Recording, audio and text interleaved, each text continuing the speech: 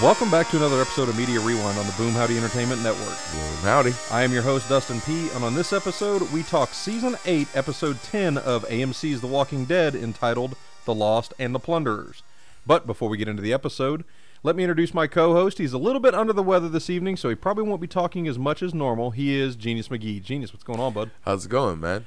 It's going pretty good. Are you feeling any better? Yeah, I'm feeling fine. It's just You don't feel like a walker? Trash. Maybe a trash people. There you go. But but no, just a little frog. Got a frog. Well, hopefully you got your tea because we Yeah. settled in. We got it. We got the episode on DVR. We were able to fast forward through all the commercials, which always is a plus. Exactly. Because we don't get broken up by a lot of the different interference and the commercial opportunities. Which so that's one thing. Okay, spoilers, right? Yeah, we dive right into spoilers for the sake of brevity. So Okay, so I think as much as we bitch all the time about like, man, commercials always ruin the fucking flow and blah blah blah blah blah, the commercials would have been like okay in this episode. You know what I'm saying? yeah, there were some heavy issues in this episode. Well, not even that, just whole structure wise. Yeah. Like it would have been okay.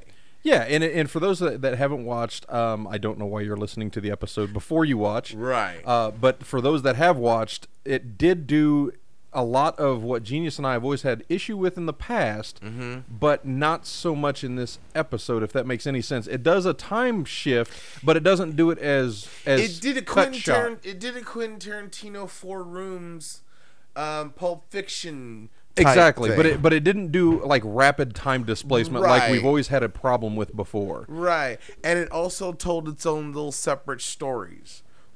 Even though It was the Walking Dead anthology. right, and they kind of not all intermingled, but they kind of did all intermingle, which I thought was a benefit, but also a detriment to it. Yep.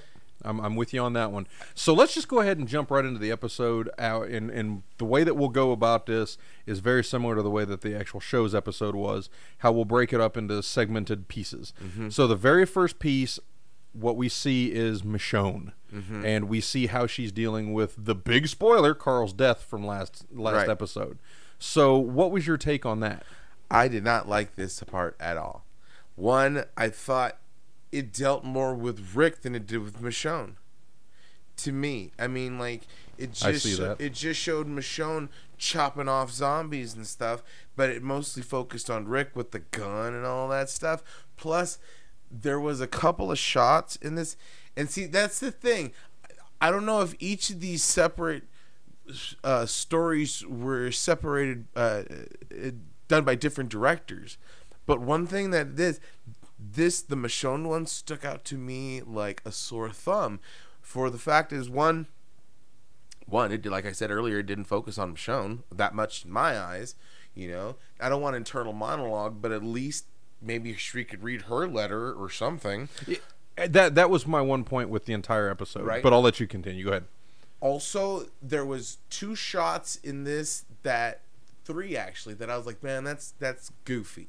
You know, I mean, it just seemed out of place. In just the Michonne part, or in yes, the in Okay. just the Michonne part. What are those three shots? One was it's during the trash trap, right? Okay. When she looked up and like, it was almost very like both her and Rick almost did like the B movie look. You know, The kind of frightened, like Bride of Frankenstein. Oh! And it was like almost too long, like, like you have time to run, you know. And then the other one was kind of like when they were both like shocked, like they saw something like, what? The camera went whoop, like it's just like I'm like Very Tom and Jerry kind of. right, and like, it was supposed to be a serious thing, but it was such like rapid fire, like whoop whoop, you know. It just seemed like way out of place for me, and for something that should have been more emotional, more had an emotional punch, especially from Michonne's side. Because while we did get a lot of what Michonne was talking about, we didn't get that until Rick's episode. So it just seemed a little bit like, I don't know, if you're going to say you're going to focus on Michonne, focus on Michonne. Yeah, and I think what they tried to do in this one was a little heavy-handed. I mean, Yeah. the I guess you would say the Frady cat reaction to the trash falling down and whatnot. Right. That was over the top, especially for two people that have been in this apocalypse, in this heightened sense of danger for as Yeah. long as they have. Do you really think some falling luggage is going to freak them out? Well, to that extent, and the fact is they had more than ample time to move out of the way according to the reactions. Right. You know? That was my only, it just took me way out of that scene, and it was hard to get back into it. But I'm glad I got back into it later, but we'll talk about that. Yeah, later. when we talk into the other segments. Right. I think my issue with the Michonne segment is very similar to what you said. I think they focused on Rick a little bit too heavy during her sentiment. Mm-hmm. They dealt a lot with, her being very, I guess, closed off now, because Carl even said he didn't want her to carry this with her. Right. But that's easy for somebody to say, not easy for someone to do. Mm-hmm. So you could definitely tell that she's got this burden and she's carrying this yoke of guilt Right. about what happened. But I think one of the things that I really enjoyed about Michonne's piece is when she saw the handprints for both Carl and Judith. That was a good scene. Yeah, I mean, and you could tell that, Michonne really had issue trying to grasp what had actually happened. Mm-hmm. So, I mean, huge props to all the actors on the show. I mean, I know a lot of people pan them for, this is just a zombie soap opera, blah, blah, Right. blah. But they really do a really good job of conveying emotion. So, with Michonne, when she sees those two handprints, she realizes that it's no longer safe. She almost snaps out of it too quickly for the way that I thought she would handle that scenario.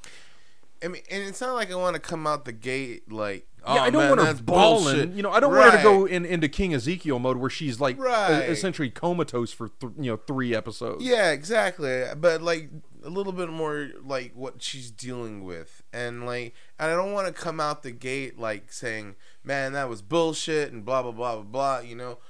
But unfortunately, that was the first segment, and so this was my least favorite segment. Yeah, of one of my favorite characters. Right, which should have been more emotional. I mean, there was a lot of emotion in it, but it should have been more I don't know.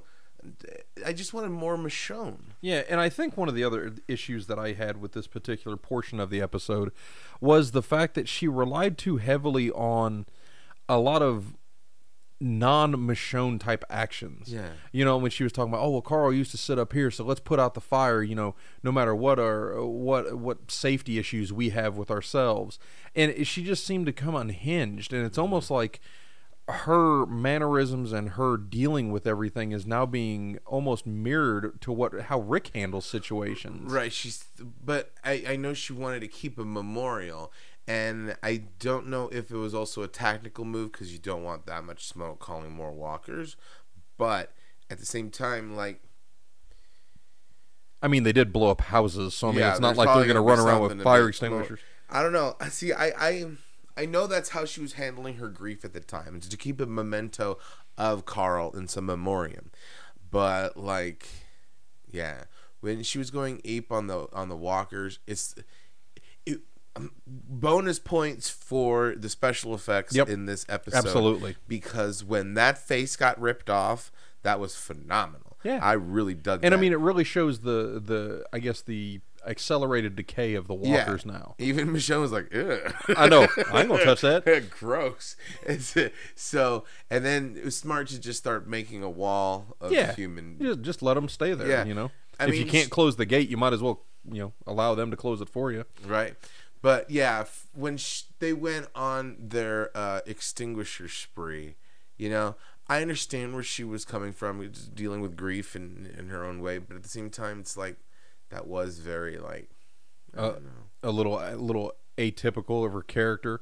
I mean, she's had bad things happen to her before. I mean, there's even at the beginning of the apocalypse, she's had Right. terrible things happen to her. I mean, you can totally tell that she loves Carl, and I don't know. It seems like she'd do a little bit something more either she would go full on berserker, or she would just kind of I don't want to do shit Retreat into herself for a little bit, But I don't know. It was kind of a nice moment. It was a cool scene, but at the same time, the whole the earlier trash thing just kind of took me out of it, and just the later on thing. But I don't know. I did think it was very appropriate that Michonne was the one that found out that Carl had written the letter to Negan, and she was the one that breaks that news to Rick. That Carl wrote all these letters to all the different people, and she kind of says in almost a shocking thing. She goes, "Well, he wrote one to Negan," and then Rick is just like, "What? Why? What's going on here?" Well, I'm not surprised at all, according to his dream. Oh no, I'm not surprised with just the interaction that he had with Negan on all of the episodes where Carl and Negan had interactions. When they took him back to the Savior compound and then at the wall in Alexandria, I wasn't shocked at all. Yeah. Because I think that Carl is the only one that is in this world that is speaking to Negan, and I don't mean Negan, I mean pre-apocalypse Negan that's actually speaking to his old self. But once again, once you're the moral compass, exactly, your days are numbered. You're gone. Yeah. So I mean, we get the snippet with Michonne, and then we immediately go into commercial, of course. But we come back with the snippet for Negan, which I thought was very telling of more of the character of both Simon, aka Genius calls him Trevor. But it was also one of those things where it gave you a little bit more information about Negan.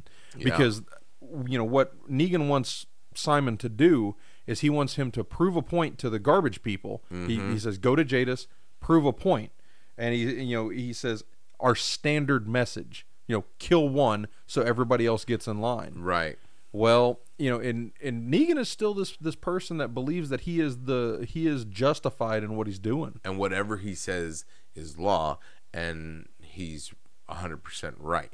Yeah, and Negan forbid you go against his wishes, you know?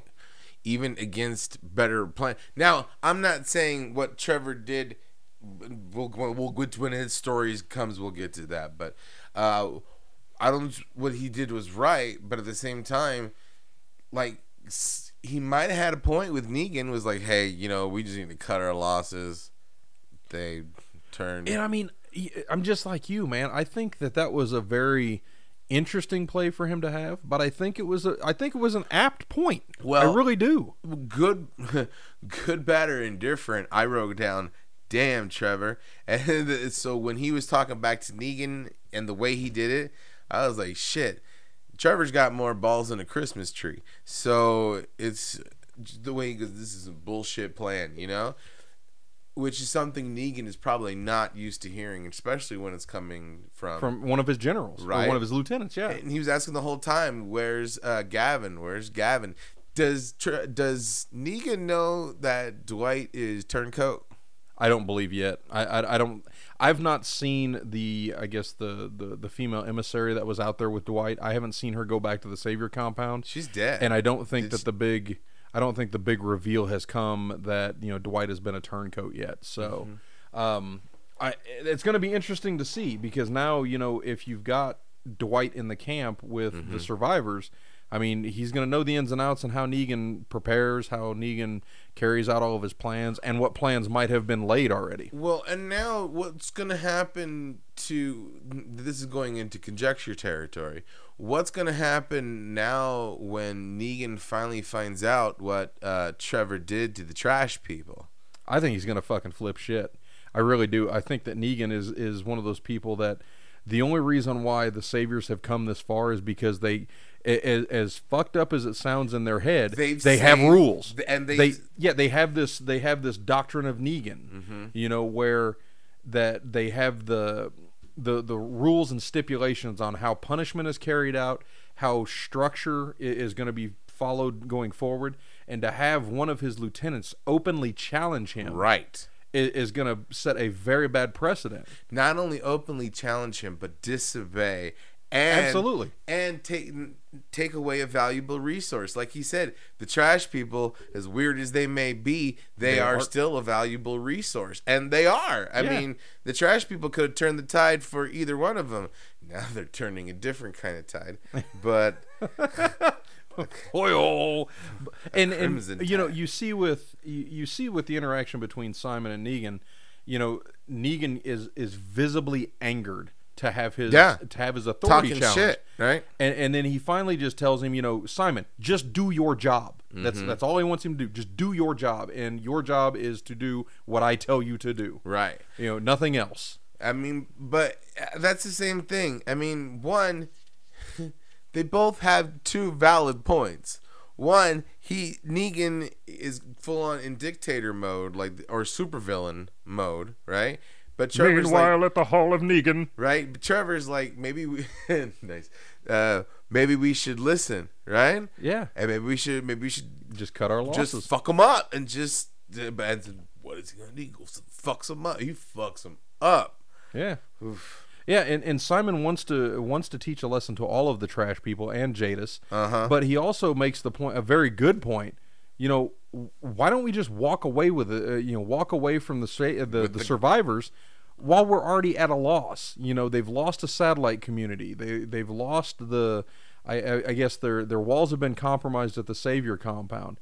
And Simon, for all of his faults and what we find out he does later on in the episode, I mean, that is a very valid point. Mm-hmm. At some point, an immovable object meets just a thing that they can't overcome. Something has to go. Yeah, and plus, either way, I don't know if I could trust the trash people. No, and even Negan says, they did some triple crossing, this, that, and the other, and it's like, would you be able to right. even bring yourself to confide in these people what a plan would be? Right. If they've already screwed you over twice? We don't have to worry about that anymore. Exactly. But before, after the Negan part, we come back to Enid. Yeah. Annie Oakley, I think you called her a couple episodes ago. This is another one I did not like. I wasn't too fond of this one either. Because Enid is wrong. I think my main point was Enid was wrong in the total justification of herself. One, she said, there was no other way. Bullshit, there wasn't any other way. Well, I don't think that Enid was doing that to say that, that she had to kill her. I think what she's doing is she's using a coping mechanism to rationalize why she killed. That's exactly what she's doing. She's using a coping mechanism to figure out why she did it, because she says that. But then she goes, then I'll do it again. She don't need to fucking cope with it. She goes, there was no other way. Warning shots, shot in the leg, shot in the arm, something. Shot in the air. Right? Not cap, right? I mean, she could have done something else. And then she had the balls to say, look, it ain't my fault. She made me to do it. She didn't even know was a little over the there. top. You came from behind and sucker punched her with a gun. So how's it like she you made sucker no punched her choice? To death. Marquand was a big dude. He could have karate kicked that spear out of her hand or something. I forgot what weapon did she have. I think she had a spear. Yeah, so she can dodge or something, right? So bullshit. She didn't give her a chance, and bullshit there wasn't any other way. So that's why I had to call around on that and say there wasn't any other way. So now join us and fight. You know what I'm saying? That is not the way to negotiate. And she even tries to pass it off as, and downplay the whole issue by saying killing is the punishment. No, it's not. It is nowhere even close. Not only, it's not like you killed a guard either. You killed the fucking leader of the group. It's not like you killed somebody's goat. You killed somebody's grandmother, the elder statesperson of this community. Fucking regicide, you Is it regicide? Yeah, I think it's because the queen. You just committed fucking. The leader of the group is gone. Then you have the audacity the same day to tell the new leader and the granddaughter, look, she didn't have any other choice. It ain't my fault. Now help me fight these other people, or they'll kill you. It's like, bitch, you just killed people here. Right. And then and then. In I don't even know what the new leader's the girl's name. I can't remember. Cindy, the younger girl. Yeah. So the even younger girl was like, let's just fucking kill him. And in the same way, I'd kind of be like, yeah, fuck them, But at the same time, she did have a point. We are helping your cause. We're letting you live. Yeah. Now go. I'd be like, okay, cool. But then to say, no, you're wrong, and then what? And then she wants to go back. And then what the fuck is Marquand going to do? I have no idea what his plan is, but he looked like he was like, I'm not going back there, but I'm going to do something. What is he going to build, like a shanty? He looked like he was crouching, like he was going to like attack people, like wandering come out.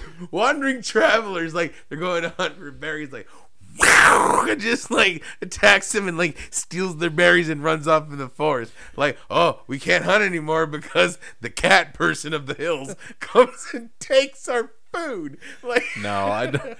what the fuck is he gonna I don't do? quite think that we're going that far with Aaron's character. I don't think he's going on full on cat person. But he was like, trust me. And He's not wearing kitten mittens for Christ's sake, Right? But no, I think what he was referring to is that he's going to try to speak to Cindy, Right. Specifically, not necessarily No. go into Oceanside, but maybe while she's foraging or doing whatever. Or like, whoop-a-poo, right? The bird calls and shit. It just seemed like it was a silly shot at the end for him to crouch, and because it was almost like not quite menacing but lovable, goofy, menacing. And like, it's not like it's not like they didn't know he wasn't there. Right. I mean, they just left him there. right, and then fucking no, let's go back. I'm not leaving without them joining our fight.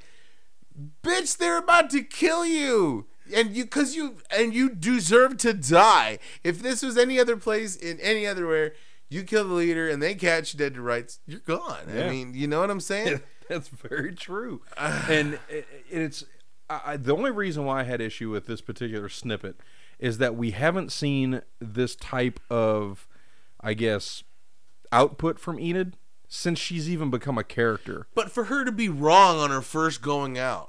Well, that too. But I mean, we haven't realized even this much emotion, this much, I guess, thought process.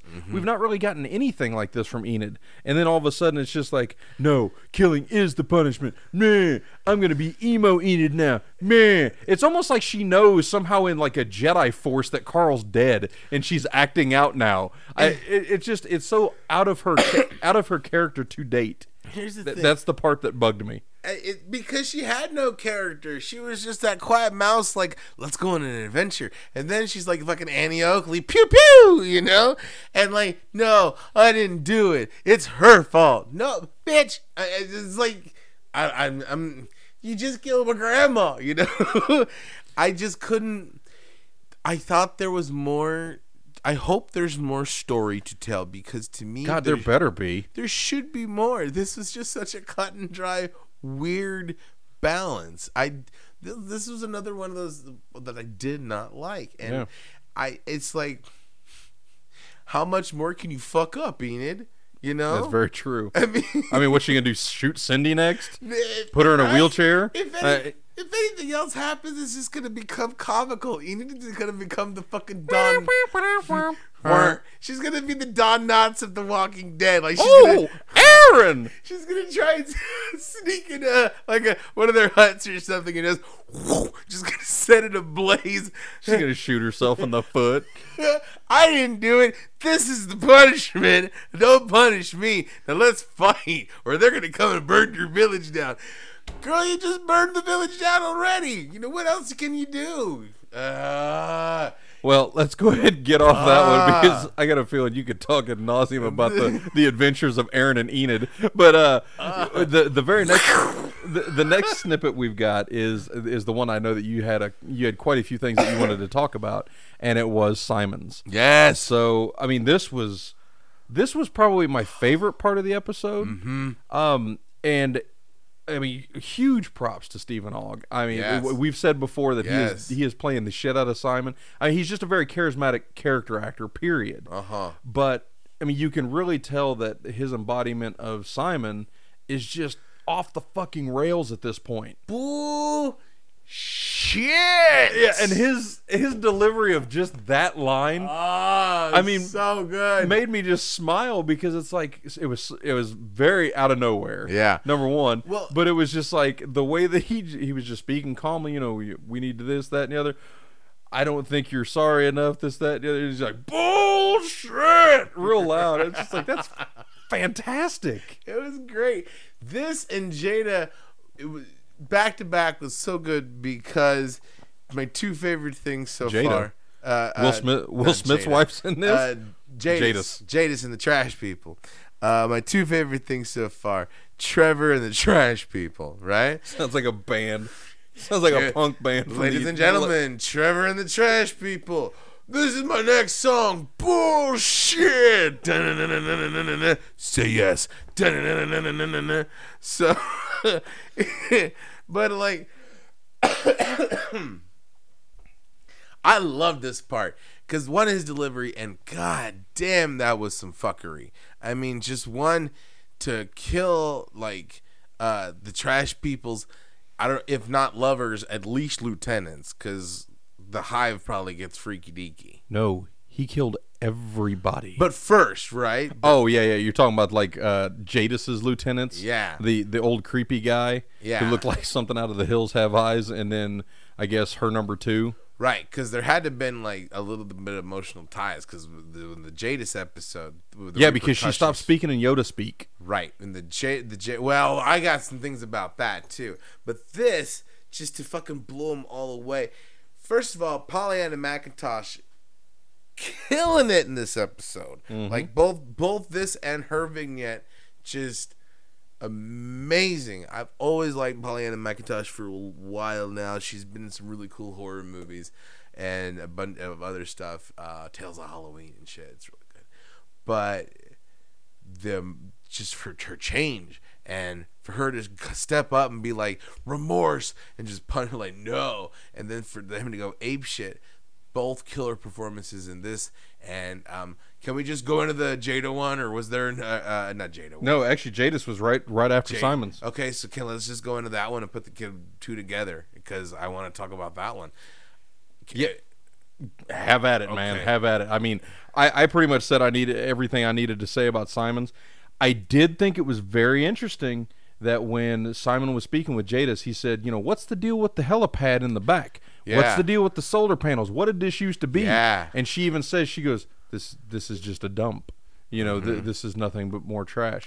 You know, and that pulls back. Remember, in the beginning part of season 8, Rick sees a helicopter go overhead. Mm-hmm. So, I mean, are we opening up this world even more in the next couple, not necessarily episodes, but in the next couple seasons? Well, does he know something? Because he goes, "Are you gonna just say tell everybody what this was before?"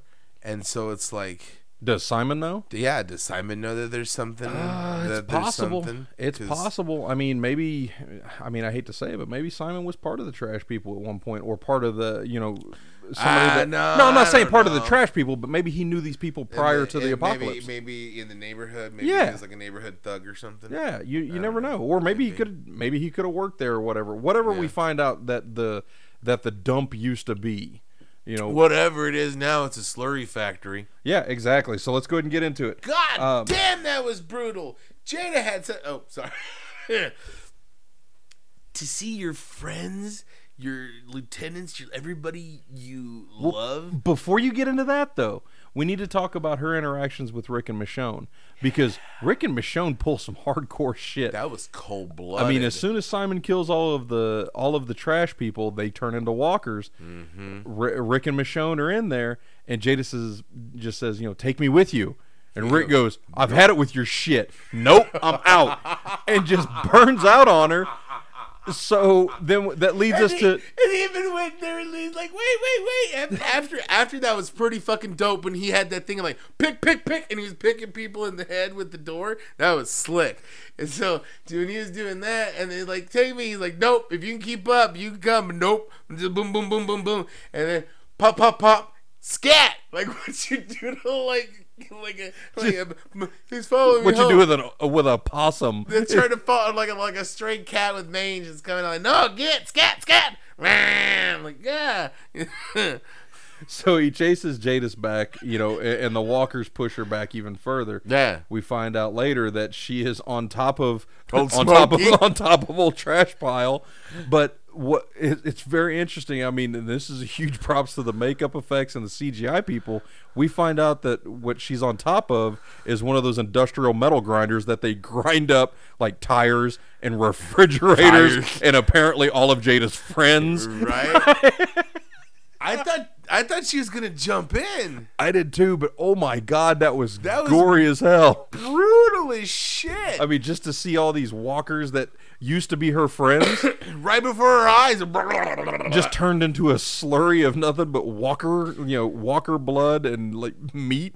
just chewed up. While one, it's heartbreaking for Jadis, the leader of the trash people, to see all of her friends and her people basically into slurry.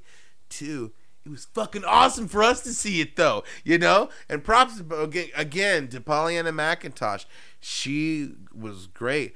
I really felt bad for Jadis. I did too. You know, Yeah. because even with the double crosses and whatnot, all of these people are trying to do what's best for themselves. You know, they're trying to survive in this world. So when she double crossed Rick, she was just going with the saviors because she knew the saviors were more powerful. Yeah. Well, then Rick had the better plan, so she flip-flopped and went with Rick.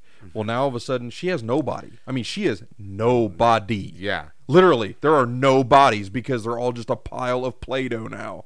So she has nothing. And, I mean, is she going to be even able to recover from this? Like, not even necessarily is she going to find another community. No, is she going to find her lost mind? Right. She just ground up all of the people that she lived with. Right. That's gotta be rough. And then to know that she's alone. Because one, you know fucking the saviors ain't gonna take her. Nope. Right? Not at all. You know that Rick and them aren't gonna take her. So what the fuck does that leave her? So I guess, you know what? In fairness, they need a new leader down in the ocean side. A position just opened up thanks to Enid. So It's been 0 days since the last accident. so she could go and be like, I mean, I guess it fits. You know, the Oceanside community doesn't have any men, you know, because of Negan. And now, you know, Jadis is going to have it out for Simon, who's one of Negan's people. So maybe we see, you know, Jadis in the Oceanside community. Who knows? and you know what? Even if she comes back on her feet, and becomes a like solo lone wolf badass like a la Carol, whose side would she, if it came down to it, whose side would she be on? I mean, like, I think she would be less apt to go against Rick. I mean, even though he abandoned her, at least he didn't kill everybody. everybody. Yeah. He didn't kill everybody like Simon did. So, I mean, I definitely think that if there's an alliance to be had in the next couple episodes or next season or whatnot, it's going to be with Rick and the survivors. I'm bummed that there's no more trash people. I really am, because like No, they are. I like, They're just a gigantic pile. Yeah, there's still trash people there. and that was such a fucked up scene when they're talking about her painting and she's all broken down and sad and everything, and the next thing you know, it just like splattered. Looks like a Jackson Pollock painting. Splattered right on her painting, and I was like, God damn, that's salt in the wound right there, man. That's insult to injury. That's when I thought she was just gonna jump in, but I'm glad she didn't. But like I said, I'm bummed that there's no more actual trash people, except for one. Trash pieces. But I hope there's more to Pollyanna McIntosh's character. I do too, because I like her character. I think she still has legs in the world and in the so, storyline, because I mean now she has. She's got more stake in the game. Yeah, she has Rick to be pissed at now. She has definitely Simon and Negan to be pissed at. So, I mean, where does that leave her? Well, and she wanted to stay hidden from the whole world. You know, and like, I mean, it kept them safe. Much like the Oceanside people, she wanted to stay hidden in her own world. Now she can't. Yep. You know? So, I'm really interested in where this takes her. And I hope they do more with her. Yep. And then the final snippet or vignette that we see is Rick's, of course. And this one was probably one of the most emotional of the entire episode, and rightfully so. I mean, it was his son that got bit and died. And then you see Rick get on the walkie-talkie, and he goes, "Let me talk to Negan." And the guy goes, "Who is this?" "This is Rick Grimes." It's like all you had to say was Rick, right? That's all it is. What do you want to do? We want to talk about stuff. It's things. And he talked. Negan and Rick share a moment. Yeah. You know, he says, you know, Carl's dead, and Negan, you can tell just Jeffrey D. Morgan's facial mannerisms, the way that he handled that scene. I mean, you can see the trepidation in his face, you can hear it in his voice. You know, he was shaken up. He was like, well, goddamn, man. You know, he was supposed to, you know, live in this world and be a part of what we're trying to build here. And then in typical Negan fashion, talking shit. turns it right back around on Rick. Started talking shit. And see, that's the thing that I love and hate about Negan and the whole Rick Grimes thing, and even the death of Carl. Because when the death of Carl, the last episode, that whole big thing, that's supposed to be a big thing, I was like, okay, boo-hoo.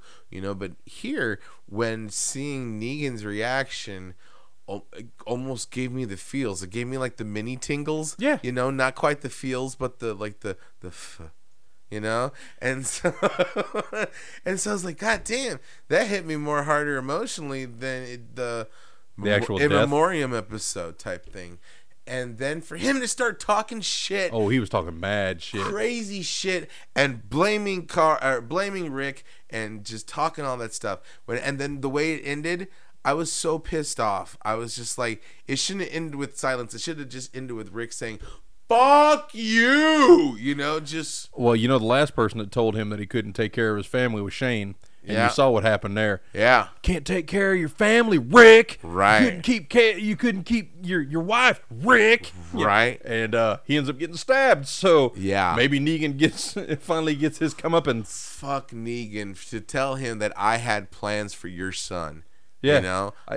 Yeah. And God. it's like he blames him for his death, and you know Rick's like, "Well, I'm gonna kill you next," and Negan just goes, "You already lost, Rick." And it's like, Right. wow, that's some psychology, like that's some like senior level psychology lessons Man. in college. I mean, Negan is playing with his brain because he knows he's at a fractured state at this point. Yeah. And to use like Carl as Negan's rallying cry. Yep. That's fucked up. Yeah. Yeah. So I mean, it's going to be interesting for the back half of this season to see what kind of plays out. And I mean, as much as I hate to say it, good on Negan. At least he's playing his cards right. He's talking shit. I mean, no, Just kinda... it's not even that. It's just at least he's playing his cards right. You know, he had a camaraderie with Carl. You know, even with as weird and as effed up as it was. Right. I mean, they still shared common Right. interest and common bonds, and he knows how to goad Rick into making a misstep, and I think that's exactly what he did by saying, "You already lost, Rick." Right. Negan respected Carl in a different way that he respects Rick. You know what I'm saying? I don't think he respects Rick at all. I think he respects his As an his enemy. forcefulness. Yeah. And his tenacity. fortitude. I don't think he But- respects him as a person. No, though. but he respected Carl as a person. Oh, And yeah. it really did hit him Definitely. hard. But for him to talk shit, God damn, that's Yeah, it was a little brutal. So we won't go into conjecture on what happens in the next episodes or the back half of this season. You'll have to tune in next week. Genius, do you have anything else that you would like to add to the episode other than say fuck Negan? No. I'm gonna miss the trash people. Yeah, I'm gonna miss the trash people. I liked how weird they were. I liked this episode. I mean, as a whole, but I didn't like that it just said Michonne, and then it just showed Michonne, and then brr. I think they could have done it without that, like the intros. They relied on the audience to not be smart enough to know who that the this story part of the story was going to be centered on. Right. Yeah, it was like, here, slap you in the face, Rick Grimes, Right. And like our hero. It's exactly. And like I said, this was a mixed bag for me because while there was a lot of the segments that I liked, it was easier to pick out exactly which ones with the story driven, Right. like how we kind of say. Yeah. But for it to be like, here's this, and then like, come on, we get it. It was. so like we always do. Then on a scale of 1 to 10, how would you rate this episode? I would give this a 5. I mean, because for me, So you're going to go low, middle of the road, just middle of the road. middle of the road, because there was some actually. I take that back. I'm gonna go 5.5 because the episodes, the things that I saw, I really, really liked. The segments that took me out. If I could base them on individual episodes, it would be a totally different story. Yeah, but it would still be fluctuating, Right, way so up, way down. between an average of it, because I really liked the last 3. I really liked Trevor's, Jadis's, and Rick's. Jadis, Right? I did not like Michonne's. I did not like Enid's. and I was a little bit lukewarm on that. Yeah. On the other one. On the Negan one. On the Negan one. I mean, I liked it. So overall, yeah, and I'm much like you, man. When it missed big for me. Yeah. But when it hit big. It gave me a little bit more insight into Negan, and his justification as to why he is as brutal as he is. Mm-hmm. I think another unhinged Rick is almost getting a little long in the tooth.